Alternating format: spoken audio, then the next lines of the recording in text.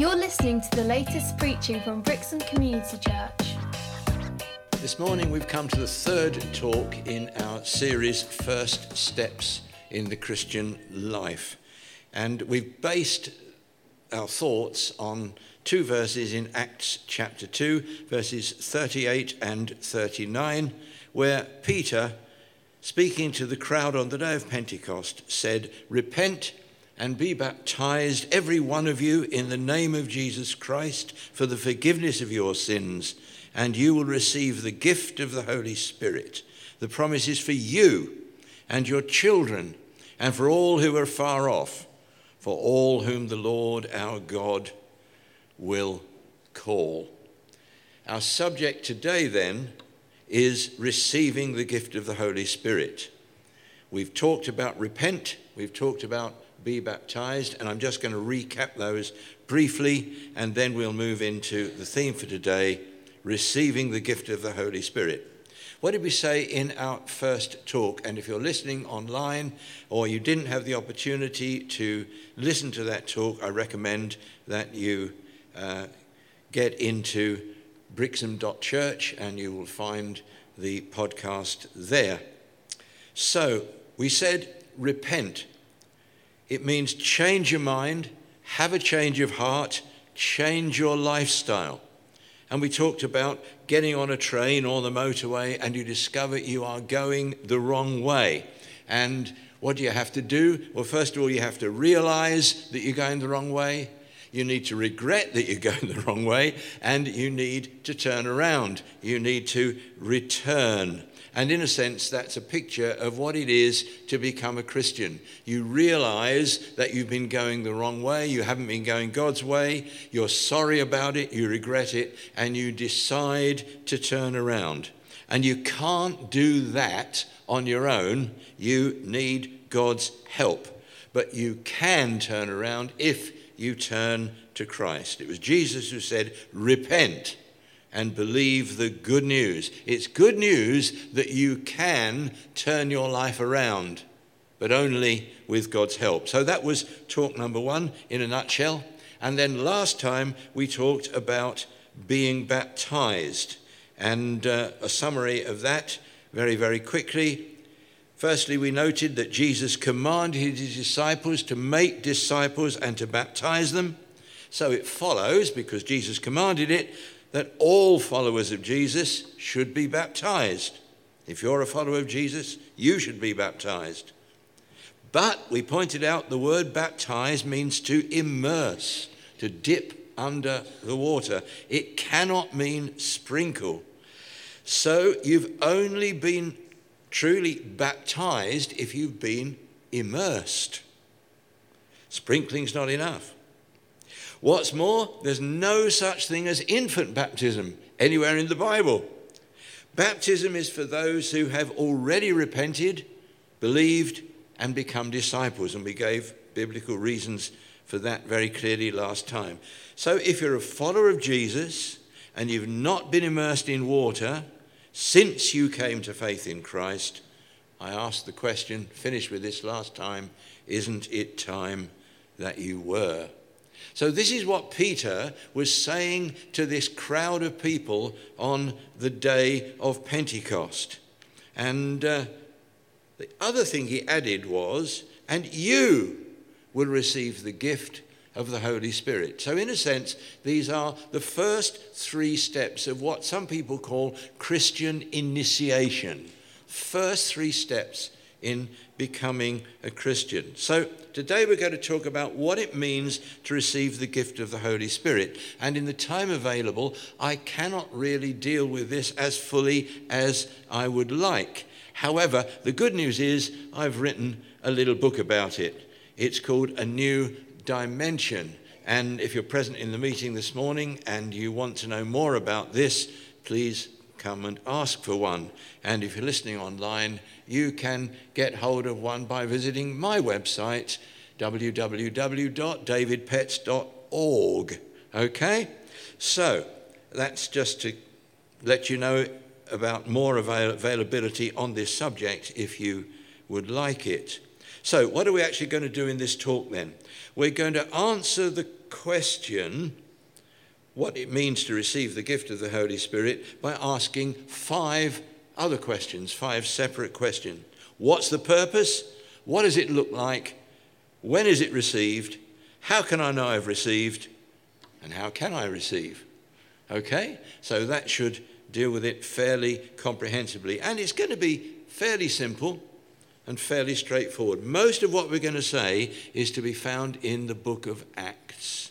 So we'll begin with what's the purpose. And for that, you need to look at Acts chapter 1, and I'm just going to read to you verses 4 and 5 and 8. It says this: on one occasion, while Jesus was eating with them, he gave them this command: do not leave Jerusalem, but wait for the gift my Father promised, which you've heard me speak about. For John baptized with water, but in a few days you will be baptized with the Holy Spirit. Now just notice the word gift in verse 4 and the word promised in verse 4. And if you go back to our basic text for these talks, Peter says, you will receive the gift of the Holy Spirit, for the promise is for you. So what Peter is talking about in Acts 2, 38 and 39 is what Jesus is talking about in Acts 1, verses 4 and 5. Wait for the gift my Father promised, the gift of the Holy Spirit. In a few days you will be baptized with the Holy Spirit. Not baptized in water that we were talking about last week, but baptized in the Holy Spirit. Immersed, if you like, in the presence of the Holy Spirit. And in verse 8, he gives us the purpose for this. You will receive power when the Holy Spirit comes on you, and you will be my witnesses in Jerusalem and in all Judea and Samaria and to the ends of the earth. And I've highlighted 3 parts of that: power, witnesses, to the ends of the earth. That's what it's all about. Do we want to see people come to Jesus? Do we want power to tell other people about Jesus? The power is the power of the Holy Spirit. And so when Peter is talking to this crowd and he's telling them, repent and be baptized and you will receive the gift of the Holy Spirit, he is telling them they could have the power that he's just received, that they too can tell other people about Jesus. You cannot overemphasize the importance of this subject. So that's first question answered. What's the purpose? It's receiving power to be witnesses everywhere. And that includes Brixham or wherever you may be listening from this morning. Second question then, what does it look like? So let me begin this section by reminding ourselves of the context in which Peter said it. Jesus had died, risen again, appeared to his disciples for 40 days and 40 nights, and then in Acts chapter 1, he gives them his final commands, with which we've just read.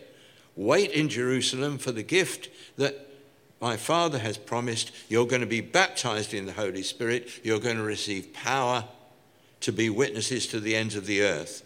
So in obedience, the disciples went to Jerusalem and waited for the Holy Spirit. And 10 days later, on the Jewish feast of Pentecost, suddenly it happened and the Holy Spirit came.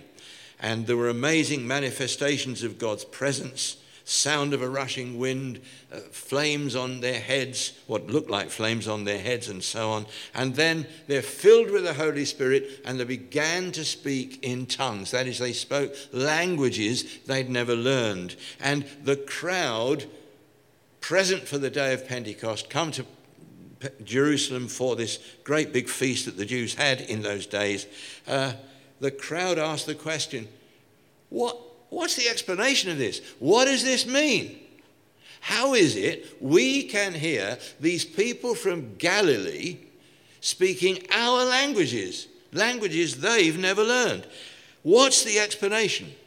And some people said, they're just drunk.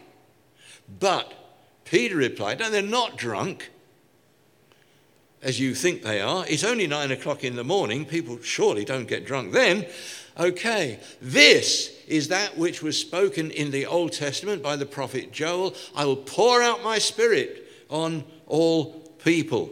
And so Peter went on to preach to this crowd about Jesus, whom they'd crucified, but who God had raised from the dead. And as Peter was preaching, the crowd asked the question, what shall we do? And Peter's reply is the basic text that we're using for these talks. What shall we do? Repent and be baptized, and you will receive the gift of the Holy Spirit. Now, the question I want to ask you is very simply this. What would the crowd expect to happen to them when they received the gift of the Holy Spirit? Now, you see, 2,000 years have gone by, and if I ask that question to some Christians today, what do you expect to happen to you when you receive the gift of the Holy Spirit? I might get many different kinds of answer. Like I might feel good inside, or, well, it might make me a better person, or, I might shake from head to toe, or I might fall on the floor, or whatever. And, we get all these kind of answers because that's the kind of thing people say they've experienced. But let's get back to the heart of the matter. What would this crowd have expected? Well, what had the crowd seen happen? They'd seen the disciples filled with the Holy Spirit and begin to speak languages they had never learned. They'd asked, what does this mean? Peter had given them the answer, preached to them about Jesus, told them that they needed to repent, but that if they repented and were baptized, they could receive the gift of the Holy Spirit. What was that? The ability to speak languages they'd never learned. In the context, surely that is what the crowd would have expected themselves to be able to do. And so, what does it look like? What it looks like, and it can take various forms, and all kinds of things can happen. And yes, you can feel good, and yes, you can shake a bit, and yes, some people have fallen on the floor, and so on. But none of those things are actually recorded in Scripture, so we don't actually say we're looking for those things. But one thing we do see is that they begin to speak in tongues. All right, so I shall say a bit more about that in a moment. Next question, though, is when is it received? And we go back to our text. This is not the same as conversion. It's not the same as what the Holy Spirit does for you when you get saved. When you ask Jesus to be your Saviour, or in the words of our text, when you repent, when you turn from your sins, believe in Jesus, accept Jesus to be your Saviour, what happens? The Holy Spirit makes you a new person. You are created afresh in Christ. In the words of Jesus in John's Gospel, you are born again by the work of the Holy Spirit. But receiving the gift of the Holy Spirit is not that. Receiving the gift of the Holy Spirit is something which happens afterwards. How do I know? Well, we're going to look at some passages in Acts, but start with our verses in Acts 2:38. Peter says, repent and be baptized, and you will receive the gift of the Holy Spirit. Note the order. He expected you to get saved, repent, and be baptized in water, which is always after conversion, as we saw last time, and then you would receive the gift of the Holy Spirit. So he can't be talking about the Holy Spirit's work in conversion, convicting them of sin and making them new creatures in Christ. He's talking about something different. All right. So it's after conversion. Another example of this is Acts chapter 8 and the Samaritans. And I'm going to read verses 14 to 17. If you want the whole story, start at verse 1. But I'm going to start at verse 14. When the apostles in Jerusalem heard that Samaria had accepted the word of God. Now that's a phrase used in the book of Acts to mean becoming Christians. They'd received the gospel. They'd received the truth. When the apostles in Jerusalem heard that Samaria had accepted the word of God, which happened through Philip's ministry, if you read the opening verses of the chapter, they sent Peter and John, the apostles, two of the apostles, to them. And when they arrived, they prayed for them that they might receive the Holy Spirit. So you see, they haven't yet received the Holy Spirit. But as we read in verse 16, because the Holy Spirit had not yet come upon any of them, they'd simply been baptized in the name of the Lord Jesus. Now we read earlier in the chapter that they've believed Philip preaching the name of Jesus Christ. Now we read they've been baptized in the name of the Lord Jesus. So they've done the repenting, they've done the being baptized bit, but something hasn't happened yet.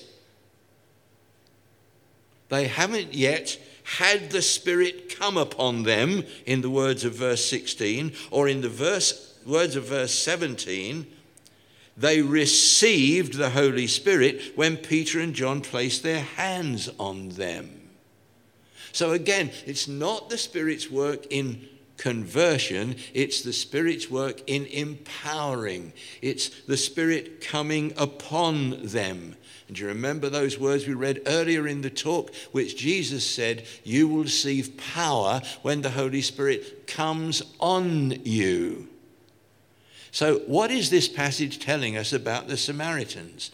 They were saved, they were baptized in water, but they hadn't yet had the power of the Spirit coming on them to empower them for witnessing.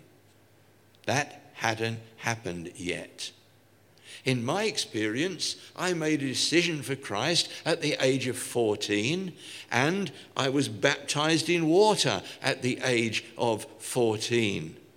But nobody in that church told us about, or possibly even believed in, the empowering of the Holy Spirit, the baptism in the Spirit, to empower us for witness. And it was 5 years later when I heard about what it meant to be baptized in the Holy Spirit. And then, so I was like a Samaritan for those 5 years,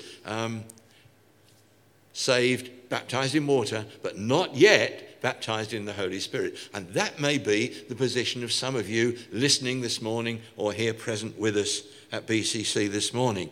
You may be saved, but you've not yet been empowered with the Holy Spirit in this way. You've not yet, perhaps some of you not yet been baptized in water. Well, last week I did suggest very strongly it's time that you were. All right. So this is not the same as conversion. One final passage in Acts. This is Paul, Acts 19. While Apollos was at Corinth, Paul took the road through the interior and arrived at Ephesus. There he found some disciples and asked them, "Did you receive the Holy Spirit when you believed?" They answered, "No, we've not even heard that there is a Holy Spirit." So Paul asked, "Then what baptism did you receive?" "John's baptism," they replied. Paul said John's baptism was a baptism of repentance. So he told the people to believe in the one coming after him, that is, in Jesus. On hearing this, they were baptized into the name of the Lord Jesus. And when Paul placed his hands on them, the Holy Spirit came on them, and they spoke in tongues and prophesied. So here are some people. They're followers of John the Baptist. Paul doesn't know that. He sees them. They look like Christians. He says, "Did you receive the Holy Spirit when you believed?" Because there's something obviously missing. We never heard of the Holy Spirit. And so Paul concludes, okay. What kind of baptism did he have? John's baptism. You've not yet heard about Jesus. So he tells them about Jesus, the one that John had foretold would come, indeed had come. And so they become Christians. They are baptized with Christian baptism, not just John the Baptist's baptism.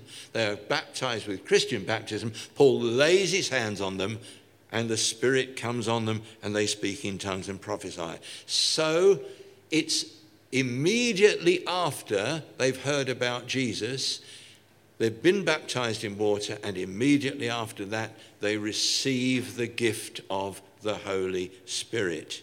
So it's, again, different from what happens when you are saved. Although on this occasion, it's very clearly happening all on the same day.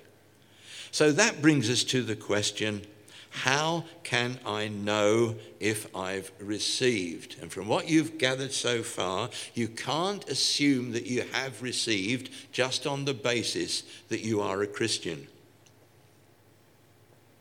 That, I think, is fairly clear from what we've been saying. So, okay, I'm a Christian. How do I know if I've received the gift of the Holy Spirit? Well, let's look at some passages in Acts again. Acts 2:4. All of them were filled with the Holy Spirit and began to speak in other tongues as the Spirit enabled them. The first thing that's recorded in Acts 2, when the disciples were filled with the Holy Spirit for the very first time, was that they began to speak languages they'd never learned. Go to Acts chapter 10, and particularly verse 46, but I'm going to read from verse 44.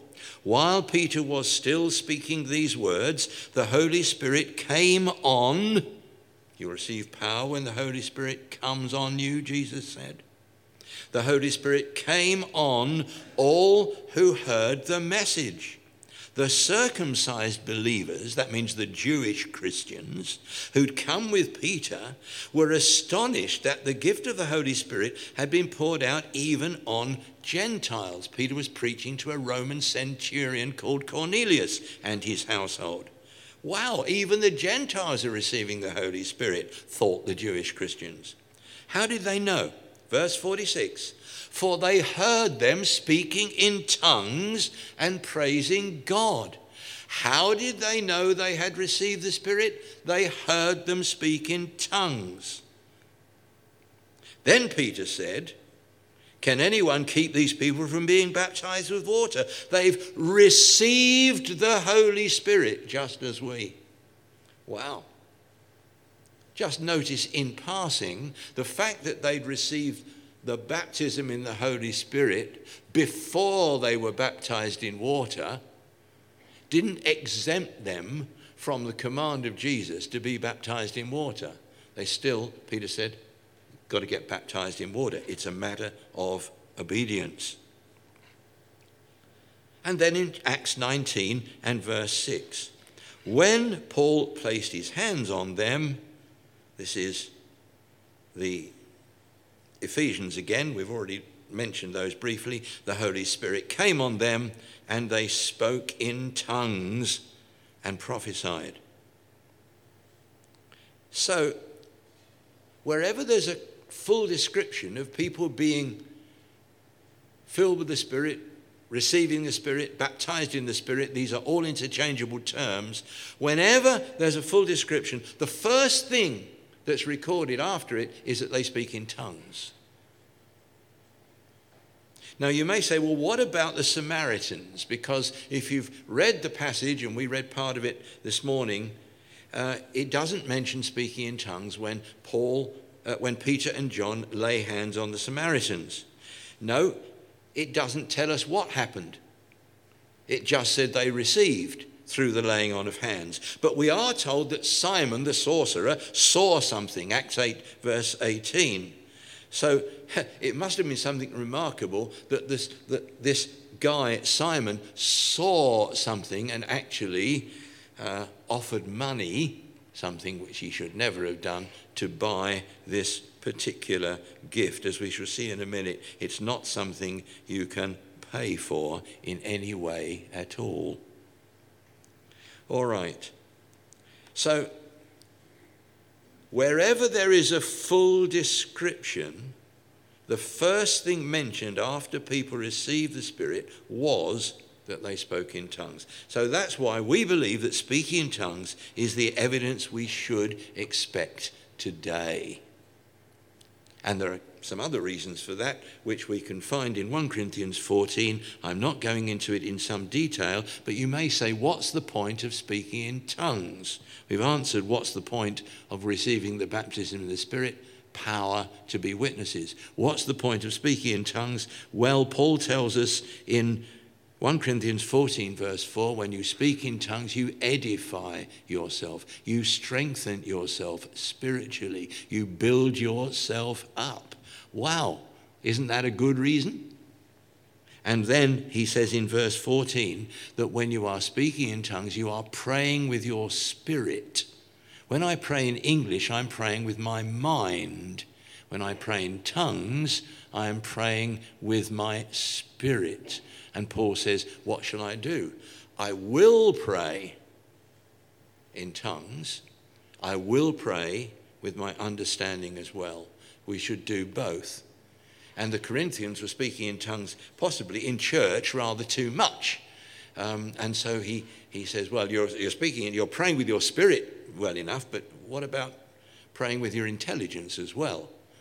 But I guess to modern congregations, Paul might have put the thing the other way around. Well, you're praying well enough with your intelligence, you're praying well enough in English, but what about praying with your spirit? What about speaking in tongues? So, 2 reasons for speaking in tongues there. A bit more in my booklet that I've already mentioned to you. So let's get to the heart of the matter. If we've understood that receiving the gift of the Holy Spirit is different from conversion, it's sometimes called being baptized in the Spirit, it's sometimes called the Spirit coming on you, that Jesus promised this, in fact told his disciples not to leave Jerusalem without it, because they needed that if they were going to be powerful witnesses for Jesus. And if we've understood that the evidence that we receive this is the ability to speak in a language you've not yet learnt, naturally speaking, then the question is, how can I get started? How can I receive this? And I'm trusting that you want to, if you haven't. Well, the first thing, I'm going to answer this directly from passages of Scripture. And I should do it fairly quickly because we want to have time to pray with you at the end. First one is ask.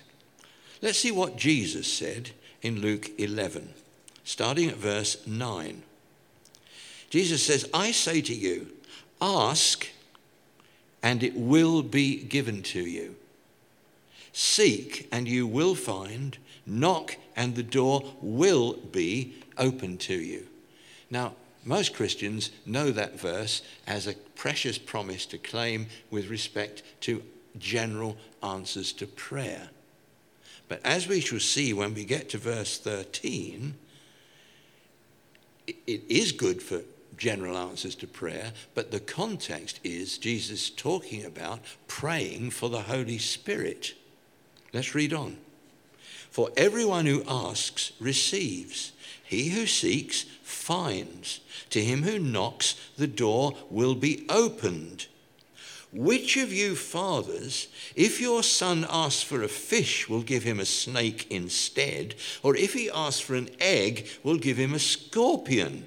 Well, of course, Jesus knew very well that the disciples wouldn't dream of giving their children scorpions or snakes when they ask for eggs and fish. Of course not. And so he says, if you then, verse 13, though you are evil, compared with God, you know how to give good gifts to your children, how much more will your Father in heaven give the Holy Spirit to those who ask him? It's as simple as that. Jesus said it. Do you want this? Do you want this morning? Then ask this morning. Jesus says you will receive. That's it. Ask and you will receive. What are you going to receive? The power of the Holy Spirit, which will initially give you the ability to speak a language you haven't learned, and which will empower you as you seek the leading of the Holy Spirit and the other gifts of the Holy Spirit to be a witness for him. All right, so ask. But of course, when you ask, you need to believe, because obviously we have to ask in faith. I think most Christians understand that principle. So, second thing, believe the promise and receive the gift. Let's go back to Acts 2, our two key verses for these talks. Peter replied, repent and be baptized, and so on. You will receive the gift. Receive the gift of the Holy Spirit. For the promise is for you and your children, and for all who are far off, even people in Brixham, which is a long way from Jerusalem, where Peter said it. The promise is for you and for all whom the Lord our God will call, which mean who have come to salvation through the call of God to be saved. Receive the gift, believe the promise. God has promised this. But a promise on its own isn't a lot of use until it becomes a gift. The good news is the promise that Jesus made and that God made back in the Old Testament as well, but the promise of Acts 1, 4 and 5 that Jesus made, the gift my Father promised, became the gift on the day of Pentecost. The promise has now become the gift. The gift is available. The Holy Spirit has been given. The Holy Spirit is here. He's been moving among us this morning. He's helping me as I preach to you this morning. He's helping you understand what I'm saying this morning. The Holy Spirit is here. All you've got to do is receive the gift that's already here. You say, well, how do I do that? Well, incidentally, I should just take a drink from my bottle or flask or whatever you want to call it. Jesus did say, if you're thirsty, come and drink. And actually, this scripture was quoted by one of you this morning. If anyone is thirsty, come to me and drink. People say, how do you drink? Well, when you were first born, or just say born, I guess you aren't born more than once except in the new birth, but when you were born physically, when you were born, you knew how to drink. Yep, that's one of the first things a baby can do. All right. And when I drink from this bottle, I receive the water when I drink it. And it doesn't enter my head that if I drink this water, I won't receive it. So drinking and receiving are the same. But it's actually as easy as drinking. It's as simple as that. Receive.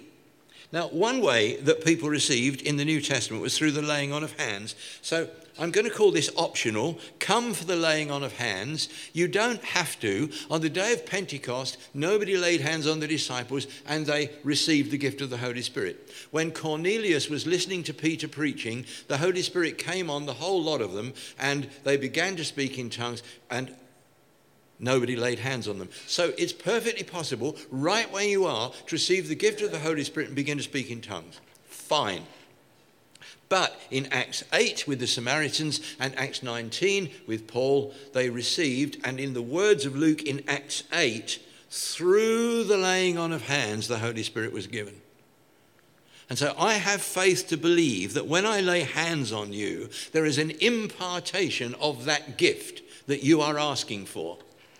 You need to believe that you are receiving it. You are believing God's promise. You don't have to wait for anything. You don't have to feel anything. You don't have to have a great assurance that something wonderful is happening. It's faith, not feelings. You believe and receive.